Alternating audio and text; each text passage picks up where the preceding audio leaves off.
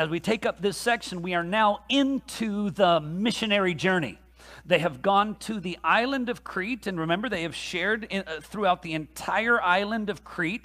At the end of that, they had spoken with the governor, or proconsul, as it's translated in the ESV, and they had interacted with an individual who was opposing them, caught up in magicians and magic and all kinds of things, and he had been confronted and told, "You son of the devil," and then basically put into blindness, and not just general blindness, but utter blindness, where he would not even be able to recognize whether the sun is up or not, whether it's day or night or not. Complete darkness for a time would come upon him. And then even that governor in that place believed, having been astounded with the words of the Lord. Now, what we did not have, we got in that passage Paul's confrontation of the false teacher who tried to turn him away, but we did not get an expansive expression of anything that Paul preached in Crete. We only know it was the word of the Lord. We know it was the word concerning Jesus. But an example of how he delivered that and kind of where he started and where he went, we didn't get that in Crete. We get that here as they're in Antioch of Pisidia, which is a different Antioch. Now, don't be confused. There were many, many, many cities named Antioch in this day because the present emperor named all these cities in different regions after his daddy. And so you've got Antiochs all over the place. They started in an Antioch in Syria, and they have now in Antioch of Pisidia in a very different city. But what I want us to begin to think about this is, as they came into this place, the scripture tells us here, they came into the location where they're going, and as was their custom that we'll see unfold as we go through this book, they enter into the synagogue. The wonderful thing about them entering into the synagogue is also because God said, first to the Jews and then to the Greeks. And so their clear pattern in those early days, as it was Jerusalem, Judea, Samaria, the uttermost part of the earth, was to go into the synagogues. It was likely, if God was going to bring some converts from within the synagogue, that you would have individuals readily to be trained for leadership, because they would be acquainted with the Word of God and not starting necessarily from absolute scratch, not simply coming out of paganism and trying to figure out what's the difference between the two. Judaism had set forth the law and the prophets, and when it finds its fulfillment in the person of Christ, it reaches indeed epic proportions of power and clarity. So he would go first to the Jews. Now, it says in there that as they gathered in the synagogue, they read the law and the prophets. What's interesting about that is in the earliest days of the synagogue, they would read just the law. Then, under the brutality that had taken place under Antiochus Epiphanes, they had been forbidden the reading of the law. So in their gatherings, they would read the prophets. Subsequent to that, they began to read the law and the prophets. Now, I just simply say that because those events that are historical unfoldings that seem, well, what's going on there? Well, by withholding the law from them by an oppressive man, it introduced the rest of the Old Testament scriptures to the reading of the people, so that they would hear regularly the law and the prophets, and they would have those preparatory messages, pictures, prophecies, and pointers to Christ in greater detail than if they had just been reading the Torah. So just little ways in which you kind of sit back and look at history and look at circumstances and see God is just absolutely orchestrating things in interesting detail, where even the wicked intentions of man serve the greater purposes of God and unfold in a remarkable way. Then he says, after they've read the law and the prophets, it says they sent word to them who are visiting, said, if you have a word of encouragement. Now, we don't know how generally this was. They specifically sent a word to them. They didn't necessarily open it up to any and all who had something to say. But these men clearly, through some discussion in advance, they understood that Paul was one trained at the feet of Gamaliel. They understood that he was one trained, coming as a Pharisee of the Pharisee, that he traveled and taught and preached, that he had been in Jerusalem, that he had been in other places. And so they knew, so they sent word, do you have any, now your ESV says word of encouragement. Now, the King James, the New American Standard, or the NIV, if you had them there, it says a word of exhortation, which I think is a little bit more appropriate in this case. It can be to the point of encouragement, but it can also carry with it the sense of an appeal. The word there really carries this. It is a word of exhortation, admonition, and encouragement. It is instructive, admonitory, conciliatory. It is a powerful discourse. Okay? So in other words, do you have a message to share with the people that will admonish them, exhort them, encourage them? Do you have something? Now, you say that to Paul. What kind of answer you think you're getting? Yes, indeed. Funny that you should ask. And so he stands up, and the scripture gives a sense of it. After the reading, they're kind of mulling over, waiting for the next thing that's going to happen. So he stands up, and he kind of quiets everybody down, gets them to realize as they're looking around, okay, he's getting ready to say something. He stood up, and he hushes everybody with his hands. And then he begins to speak. And his introduction is interesting. He simply says, men of Israel, which would generally be those who are in the synagogue, and those who fear God. Because why? In the mercies of God, he was drawing people, even then, from out of the Gentiles and making them God-fearers, which was often the term for a proselyte or someone who had at least abandoned their other gods and was acknowledging the God of the Scriptures. Israelites, men of Israel, and those who fear God. And then he says the simple word, akuete. Listen. It's interesting that he gives that phrase. He doesn't, not just a general introduction, but by stating that simple listen, or give ear, or hear, he wants them to know that what he's about to say needs to be heard. It is an important message. I like that if you go far enough back to the Geneva, it says, hearken. I want you to hear this. I want you to understand this. And I want you to act upon this. That's the broadest scope of akuete. Not just have a listen. Hope you enjoy what you're about to hear. No. But here it goes. And we're going to look at 6 simple things in this section from 13 to 23 that unfold.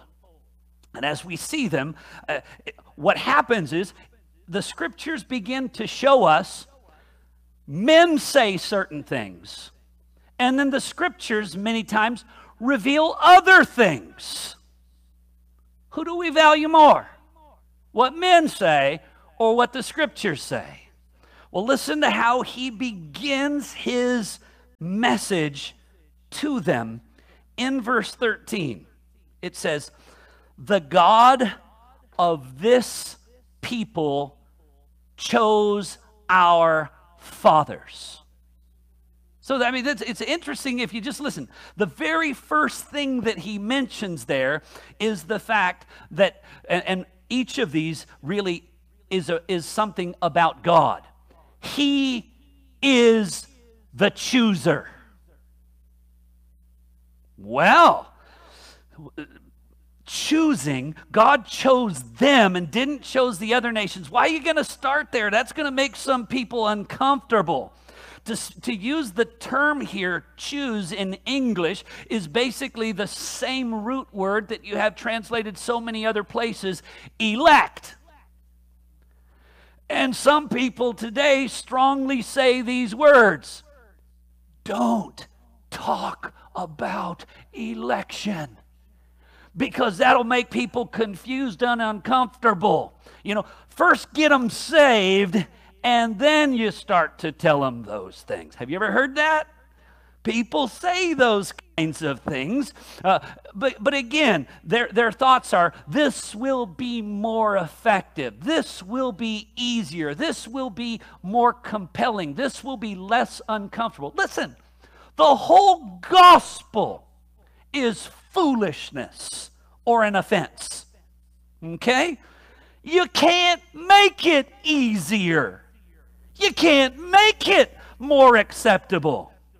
And so what's interesting to me is Paul starts right with this: God is the one who chooses. His, what I might call, electing action and authority. God chose this people. Now, generally, we're looking today at what God did and does. And what you'll find is there's often great parallel between what God did and what God does, because God doesn't change, right? So as we begin to unfold this, now most people, if you talk to them about this, they don't have a problem. It's a challenging thing in the church today for people to wrestle with the ideas of election and predestination and choosing. It confounds and confuses people because they're misled by a host of things.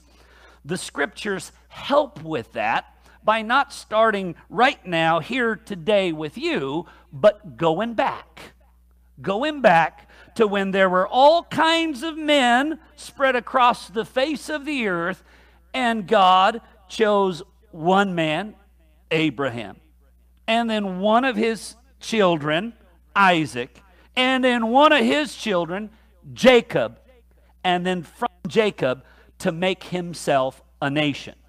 And that nation, not any of the other nations, would be especially his, uniquely his.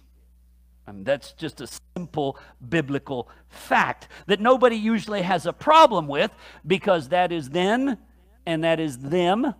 That has nothing to do with me, so I'm good with it.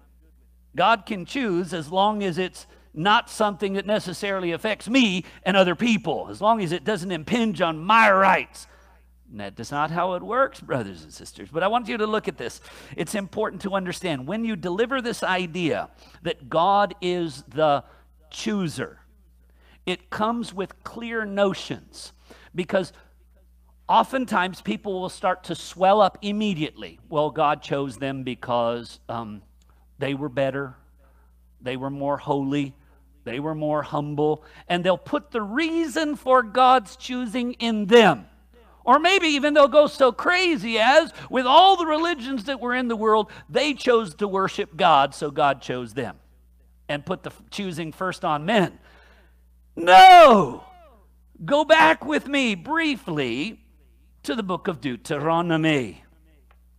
In Deuteronomy chapter 7, verse 6, God, through Moses, conveys to the people prior to their entering the promised land a reminder of how it really worked.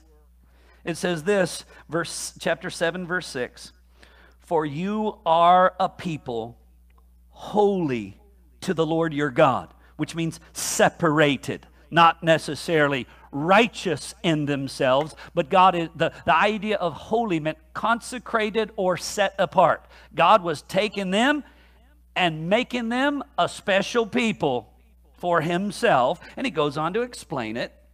He says, "For the Lord your God has chosen you to be a people for his treasured possession." He hasn't chosen you because you are a treasured possession. He's chosen you to be a treasured possession. So he's going to treasure you not because of your worth, but because of his grace. He goes on, out of all the peoples who are on the face of the earth. So you got all of the people, but God has given this special privilege to them and not the others, right? He goes on to say, it was, verse 7, not because you are more in number than any of the other peoples. It's not because you're the mightiest nation. It's not because you are more in number than the other people that the Lord set his love on you and chose you. Get that phrase very clearly. God looks down upon the face of the earth, and again, as a holy and righteous God, what does he see among men? Does he find righteous men? No, he does not. But in his mercy, he set his love on them and chose them to be his above all of the other peoples of the earth. Stay with me over in Deuteronomy chapter 9, still speaking to the children of Israel. Deuteronomy chapter 9, verse 4. So it wasn't because they were a mighty nation, and we would say, of course, numbers are not ultimately what matters to God. What matters is the heart. Well, was their heart right? Was their heart good? Well, listen to what it says in chapter 9, verse 4. Do not say in your heart, after the Lord has thrust them out, the nations that are there, and gives you their land, do not say when God has thrust them out before you, it is because of my righteousness that the Lord has brought me into possession of this land. So don't think for a moment it had anything to do with what you've done to deserve it. Because his answer is this: it is because of the wickedness of those nations that the Lord is driving them out, not because of your righteousness or uprightness of heart that you are going to possess the land, but because of the wickedness of these nations, the Lord is driving them out from before you, that he may confirm the word that he swore to your father, Abraham, Isaac, and Jacob. Know therefore, whenever that little phrase, know therefore, that's kind of like, get this. Get this. The Lord is not giving you this good land to possess because of your righteousness, for you are a stubborn people. Okay, so now you're getting confused. If God did not choose them because they were a more numerous and mighty nation than others, and if God did not choose them because they were more righteous than others, then why in the world did God choose them? And the simple answer is, because it was his will.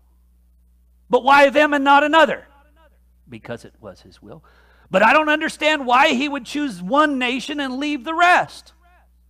Okay, I agree, you don't understand, which is fine, because we can't understand all the things of God, but it's clear. And he's not even done. Go with me to Deuteronomy 10, if you would.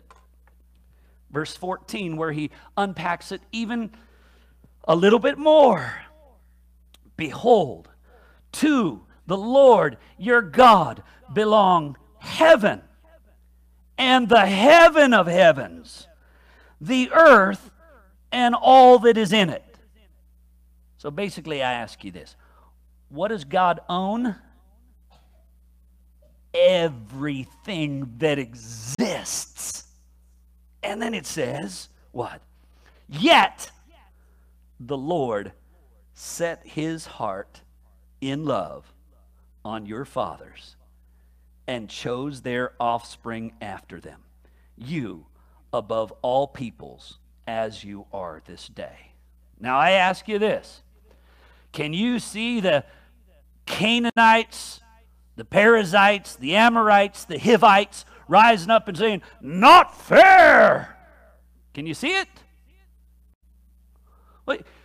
Now what's coming on them, why they are not chosen to be his special people, is because of their wickedness. The children of Israel are also wicked, unrighteous, and stubborn. Some remain in their wickedness and God pours out his judgment on them. Others who are in their wickedness, God chooses to meet with love and mercy. Is it fair? Well, what do you mean? Is it unfair? I mean, you think about this. What belongs to God? Everything, right? I mean, if I were, and I don't, to own 50 cars, and I decided one day just to see what it would feel like to drive one of them into a telephone pole. I mean, and I just drive it in there. I've destroyed the car, right? Can anyone say I've done wrong? Now, you might call it foolish. You might say, but the fact is this, I can still say after the fact, what you're calling me foolish, I still have 9 cars. How many you got going on? I mean, how did I get to the place that I've got? I had those things to do with, and you didn't. The fact is, if it's mine, I can do with it whatever I want. If I want to give all my money away to the poor, I could give all my money away to the poor. Whatever's mine, I get to do with it as I want. If I want to take a piece of, let's say I own a piece of art that's been painted by Rembrandt or someone, and I choose to remove that from the mantle and put a drawing made by my kid there. Don't I have a right to do that? It's my house. I own it. I own both the paintings. I can choose to put one on display and set another aside. I can choose to put one on display that everyone would say is less worthy of display. And I can choose to set aside one that others will say is more worthy. Can I not? Now remember, this is in the promised land that God is disinheriting them. In terms of the practice of righteousness and the practice of rampant wickedness, it may have been in that age that there was a nation outside of the land of Canaan that was a little bit less morally compromised than Israel at this time. I don't know. I'm not given those things. But I know this. God's choice of them had nothing to do with their worthiness. He unpacks it a little bit more for us as he moves it forward to explain it to us as we get to Romans chapter 9. So listen as I read Romans chapter 9, that powerful chapter that baffles men throughout all of the ages because they just don't take it for what it says. Listen, verse 6 of Romans 9. It is not as though the word of God has failed. Do you know why? Because it will never fail. The word of God will always prove true. Now, it may seem to fail sometimes when we've misunderstood it, when we've misappropriated it. So now he's going to begin to unpack it here. He says, for not all who descended from Israel belong to Israel. And someone says, what? If they are descended, then they belong. That's how it works. Well, logically, yes. Physically, yes. But with regard to the Spirit, with regard to God's eternal purposes in Christ, no. Because he's going to go on and unpack it and help us to understand it. He says in verse 7 something that again people will say, that doesn't make sense. Not all are the children of Abraham because they are his offspring. Yeah, they are. What's wrong with you, Paul? You say not all Israel's Israel, not all the children of Abraham are his descendants. That doesn't even make sense. He says, well, bear with me and I'll explain it to you. He goes on. Because they're not his offspring just because they're his children. Because God says, and it quotes, through Isaac shall your offspring be named. So Abraham will have more than one child. But with regard to God's purposes of who will be chosen, it will be Isaac and not Ishmael. Well, why? And we start to suss that out. Here's the reason why. Because Isaac is the son of his real wife, not her handmaid. And so what we start to do naturally is we look for reasons in man for God's choices. That's our mistake. But we can't stop it because that's just kind of how the brains work. But he says, through Isaac, they will be named. This means, and he says it this way, not the children of the flesh who are counted as the children of God, but the children of the promise are counted as offspring.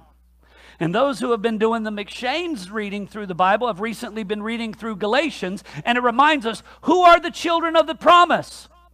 Those who share the faith of Abraham. Indeed, those are the ones that belong to Christ. They are Abraham's children. They are God's children. But he's not done. So he speaks first of all these confusing words, and then he's going to unpack it a little bit more.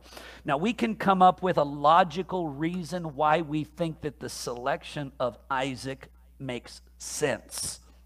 Because a different birth mother who was the legit wife. So we rationalize that.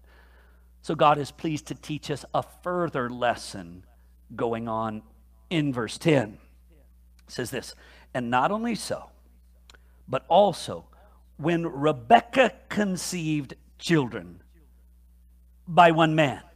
Okay, so the next patriarch is going to be explained to us in this way. Do they have different dads? No. Different moms? No. Different birthdays? No. And actually, in the way that it usually works in the rationalizing of man, who gets first? The firstborn gets first, right? Well, God's going to preempt that here. And he's going to give the promise not to the firstborn, but to the second. What? That's not the way things are commonly done. Is God bound to the way men commonly do things? He is not. And so it goes on to say this, just so that we get this. Though they were not yet born, and had done neither good nor bad, in order that God's purpose of election might continue, not because of works done by the man, but because of him who calls. She was told, the older will serve the younger. So why was one son chosen and the other not? Anything they did? Anything they were going to do? Did it have anything to do with their works? No. It had everything to do with him who calls. Not done. Let me keep reading. It goes on. The older will serve the younger. And verse 13 says, as it is written, Jacob I loved, Esau I hated. That's strong language, isn't it?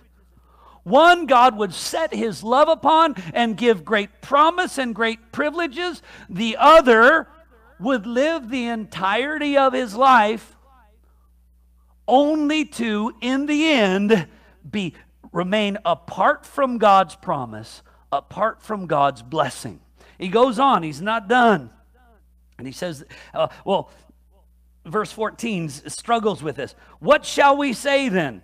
Is there injustice on God's part? Because what happens immediately when we hear this? God chose one nation and not the others. A man had two sons. God chose one and not the other. He had two sons and God chose one and not the other. We start to say, it ain't right. We start to say that. And it's not fair. It's not. And the scriptures say, is there injustice in God? And what does the scripture say then? By no means. In the Greek, that is one of the strongest statements of absolutely not. Some translations say, God forbid, in order to carry the weight of it. Is God unfair? Never. God is never unfair. If God acted only out of his justice, what would have happened? Abraham would be condemned. Isaac and Ishmael would be condemned. Jacob and Esau would be condemned. Why? Because in Adam, condemnation passed upon all men so that all have sinned. So if God merely acted in accord with justice, we're done. But praise God, justice is not the totality of God. He also delights in mercy and delights in love. And so we are so thankful that he is not only a God of justice, he's a God of mercy and a God of steadfast love that he graciously sets upon us. And that's where it explains it here. It's not fair by no means, for he said to Moses, I will have mercy on whom I will have mercy, and I will have compassion on whom I will have compassion. Basically what he's saying there is what? You don't question me. I decide who I will judge and who I will mercifully set my love on and deliver from judgment. That's mine. And he goes on and explains it. So it depends not on he who runs or human will or exertion, but on God who has mercy. So as we stand here today as those, in a sense, who God has brought to faith in Christ, through the hearing of the gospel, we have believed and repented and follow him. We know that then we are the children of Abraham as those who share the faith of Abraham. We are the children of the promise. And we look up to God and say, what? I am what I am because of me? No. Because of what I've done? No. I am what I am because of your compassion toward me, because of your mercy toward me, because you set your love on me in Christ Jesus, though I was no more deserving than my neighbors around me, no more deserving than others. You would have been just to judge me. As Ephesians says, we are by nature children of wrath, just like the rest of them. That's who we are by nature. But praise God, he did not leave us to the nature that we inherited from Adam. But he set within us, indeed, a new nature, a new principle, a new life in Christ by the Spirit of God. And so that we know that to get the sense of this, he goes on in verse 24 of Romans 9 and says this, even us whom he has called, not from the Jews only, but also from the Gentiles. Indeed, he says in Hosea, those who were not my people, I call my people. And her who was not beloved, I call beloved. In the very place where it was said to them, you are not my people, they will be called sons of the living God. So first thing we see here, strangely enough, as he begins his sermon, he starts with the fact that God is the chooser. He always has been the chooser. He chose what to do on each day of creation. He chose exactly where Adam would be placed to work, exactly who would be placed with him. God has been making all of the choices all along. Secondly, I also want you to note this.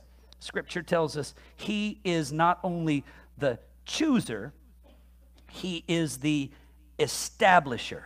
Look what it says in still in verse 17. It had initially said, this God, the God of this people, chose our fathers. And then secondly, it says, and made the people great during their stay in the land of Egypt. So the fact that they went down there, small in number, and became a multitude. Why is that? Well, genetically and biologically, there were a people of great fortitude. Is that it? Well, I mean, they just seem to be able to have more offspring than others. That's not the case. He is the chooser. He is the establisher. Exodus says this, chapter 1, verse 5 and following. All the descendants of Jacob were 70 persons. Joseph was already in Egypt. Then Joseph died, and all his brothers, and all that generation. Verse 7. But the people of Israel were fruitful and increased greatly. They multiplied and became exceedingly strong, so that the land was filled with them. Now, how is it that they were fruitful and multiplied and the land became filled with them? Acts 13:17 said it this way: God made the people great during their stay in Egypt. That's how it happened. Deuteronomy 26, verse 5 says this: and you shall make response before the Lord your God. He's wanting them to recite these things. A wandering Aramean was my father, and he went down into Egypt and sojourned there, few in number, and there he became a nation, great, mighty, and populous. All this the hand of the Lord. Acts 17:7 says this: but as Stephen had preached, as the time drew near, which God granted Abraham, the people increased and multiplied. Now further, God is not only the establisher, so God's the chooser, God is the establisher. He's the one that's made them to multiply and made them to prosper in that community there. But we know this, even as they prospered, it tells us this in Deuteronomy 26, verse 6. After they became populous, it says, the Egyptians treated us harshly and humiliated us and laid on us hard labor. Then we cried to the Lord our God, and the Lord heard our afflictions. God is not only the chooser and the establisher, we see that God is the deliverer, right? It says at the end of verse 17, and with uplifted arm he led them out. He chose them, he established and prospered them, made them more numerous. He delivered them as they came under that tremendous affliction that they were under. That it says, God, in Deuteronomy, let me see, verse 8 of Deuteronomy 26. The Lord brought us out of Egypt with a mighty hand and an outstretched arm, with great deeds of terror and signs and wonders. He brought us into the place, this land flowing with milk and honey. Now I want to draw your attention to one other thing, if you would. Go with me to Psalm 105.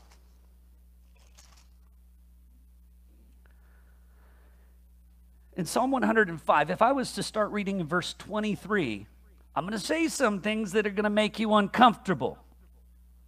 Well, I'm going to read some things that'll make you uncomfortable. So if the scriptures make you uncomfortable, we just got to deal with that, don't we? Then Israel came to Egypt. Yeah, we already got that part. And sojourned in the land of Ham. And verse 24, and the Lord made his people fruitful. So there again we have, sometimes it just says they were fruitful. But in Acts 13, as well as here in the Psalm, it tells us why they were fruitful. He made them fruitful, right? But once they were fruitful and numerous, then the people started afflicting them and mistreating them, right? Well, God had no hand in that, did he? You better be careful when you say God had no hand over his creation. Because look what it dares say in verse 24 and 25. And he made them stronger than their foes. Verse 25. He turned their hearts, his foes, their foes, to hate his people and to deal craftily with his servants. So wait a second. God is the one who established them to multiply, and then God is the one, as they multiplied and became strong, decided he was going to bring on them some degree of harshness and affliction that they might be humbled and cry out to him for help. Wow. Well, why would he do that? Because he gets to do whatever he wants. Because he's God. Some people, I've read verse 25 to them before where it says, he turned the hearts of the people to hate. They're like, well, that's not true. What? Well, God would never do that. Well, we don't have a choice of saying that's not true. The verse says that. We don't have the choice of saying God would never do that. The verse says God did it. That simply should have us more faithfully saying, wow, God's ways aren't my ways, and his thoughts aren't my thoughts. As high as the heavens are above the earth, so high are his ways above my ways and his thoughts. We can humbly say, I don't get it. But let us never arrogantly say, I don't accept it. Goes on. And if you were to see, and then I encourage you on your own to read Psalm 105 later in the day. He sent Moses and Aaron, whom he had chosen. Boy, he's still doing what he wants, when he wants, with who he wants, whether individuals or nations. Well, what kind of God is this? A real one. The real one, who's absolutely God in the full sense of that word that we don't quite understand. He sent them. Look, they performed his signs and wonders among them. He sent darkness. Goes on, and I'm going to skip around. Verse 29, he turned the waters into wine. Verse 31, he spoke and the swarms of flies came. Verse 32, he gave them hail. Verse 34, he spoke and the locusts came. On and on. 36, he struck down the firstborn. 37, then he brought Israel out. Israel was glad when they departed, and it says, verse 39, he spread a cloud over them. Verse 40, he brought quail in abundance and bread from heaven. He opened the rock and brought water out. My goodness, it sounds like he's doing it all. Yeah, I think now we're starting to figure it out. This is why some people commonly use the concept, God is sovereign over all. Or more simple English, God rules over all. Amen? Which is why no matter what's going on, no matter how hard, no matter how difficult, no matter how seeming impossible, we can go to him. Because he can do anything. And if it pleases him to do it, doesn't matter if nobody else agrees. God does what he pleases at all times. And just read the rest of that Psalm 105 this afternoon. I think you'll enjoy the richness of that. So he is the chooser, he is the establisher, he is the deliverer, he is the determiner of all things that will fold. And now, even as we unpack these things, look what it now says. Listen to what God said to Abraham back in Genesis 15. Listen, when God spoke to Abraham in Genesis 15, the Lord said to Abraham, know for certain that your offspring will sojourn in a land that is not theirs, and they will be servants there, and they will be afflicted for 400 years. But I will bring judgment on that nation that they serve, and afterward they shall come out with great possessions. Wow. See, God's not just figuring out things on the fly, is he? He has determined the beginning from the end and all parts. And he tells exactly what's going to happen. And the totality of that, from the time that God sends Moses there until the time they are delivered across the Jordan into the promised land, it will say in our chapter, Acts 13, about 450 years. About 400 years in bondage, about 40 years of wandering in the wilderness, and then making their way on through. Putting all those pieces together. But then listen to what it says in Acts 13, verse 18, because I think this is also beautiful. The simple language is this. It says, and for about 40 years, he put up with them in the wilderness. Now, I will say this. If you happen to have a King James in your possession, it says for about 40 years, he carried them. But the word here is not a word for simply carried along. It is a word for he tolerated them. That's pretty good, right?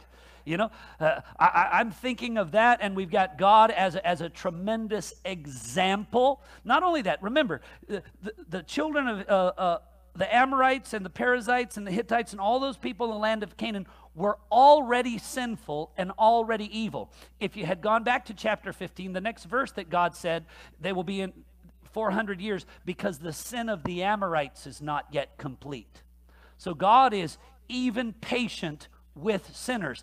In the case of the sinful nations in the land of Canaan, he was patient for 450 years before he brought a degree of judgment on them for their blatant disregard. The children of Israel, 40 years. So sometimes maybe we could look at some dear loved one and say, hey, you haven't been patient with me for 40 years yet. So please, still be patient with me. And maybe more than that, you haven't yet been patient with me for 450 years. Okay? So be patient. We are all a massive work in progress, aren't we? Who here will fail in some way this week? Yeah. Who here will hurt someone they love this week with their action, the attitudes, the things they say? It's gonna happen. And God bore with them for 40 years. I mean, we see he's the determiner, the tolerating patience of God. And not only did he bear with them, notice, while they were being grumbling and all of these things, God not only bore with them, but he graciously bore with them. By that I mean, now, were there times that fire broke out around the camp and burned a few of those fellas? Oh, yeah. Was there times that the earth opened up and swallowed a couple of them? Oh, yeah. But all of them had proved unworthy. Grumbling, complaining.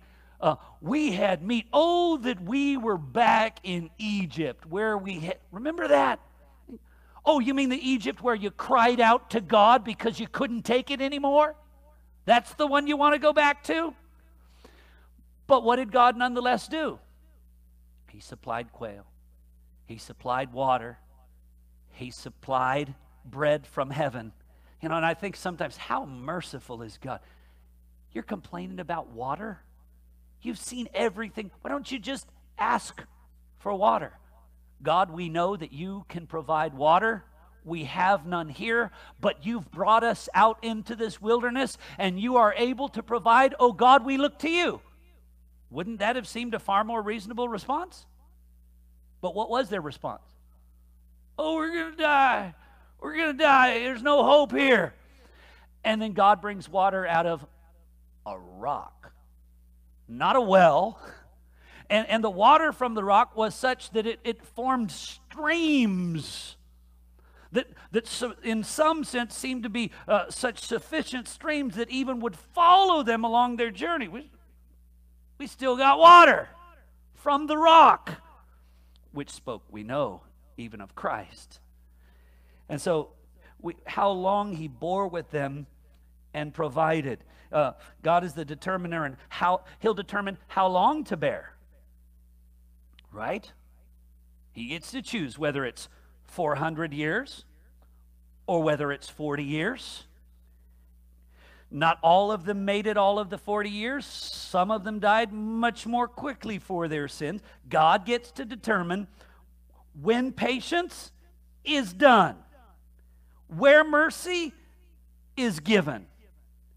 God gets to and does determine all of those things. God determines who, when, and how they're punished. Because some of the battles that took place as they entered into the promised land, some of them, the children of Israel, engaged in that battle with their swords, right? And fought the fight. Other times, God entered the battle for them. And hail is thrown down from heaven. And more of the enemy is killed by the hail that falls from the heaven than is killed by the sword of men. But then the next time, can the people show up at the next battle and say, all right, send it? God sometimes sent hail, sometimes he didn't. Sometimes he strengthened them, sometimes he didn't. After their great victory in Jericho, what did they do? Jericho, the big fortified city, we have destroyed them. Now, who can stand before us? And so they go on to the next city, Ai, and what happens? It's a tiny little city. I mean, we defeated Jericho. That's a useless little podunk town. Forget them. Let's just send a couple guys. And they go there to fight, and what happens?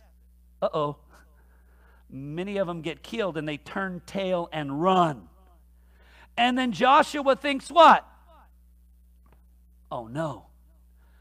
Everybody was afraid of us. We've lost the fear factor. We've lost the edge of intimidation. Now they're going to gather together and destroy us. What will we do? Oh God, now we're done. And what? All right, your victory has nothing to do with whether they are intimidated or not. You could gather all of them at once with absolute no fear of you and full confidence in themselves, and I can wipe them out with a breath. Don't you know, little Joshua, it doesn't depend on you or them, but on God.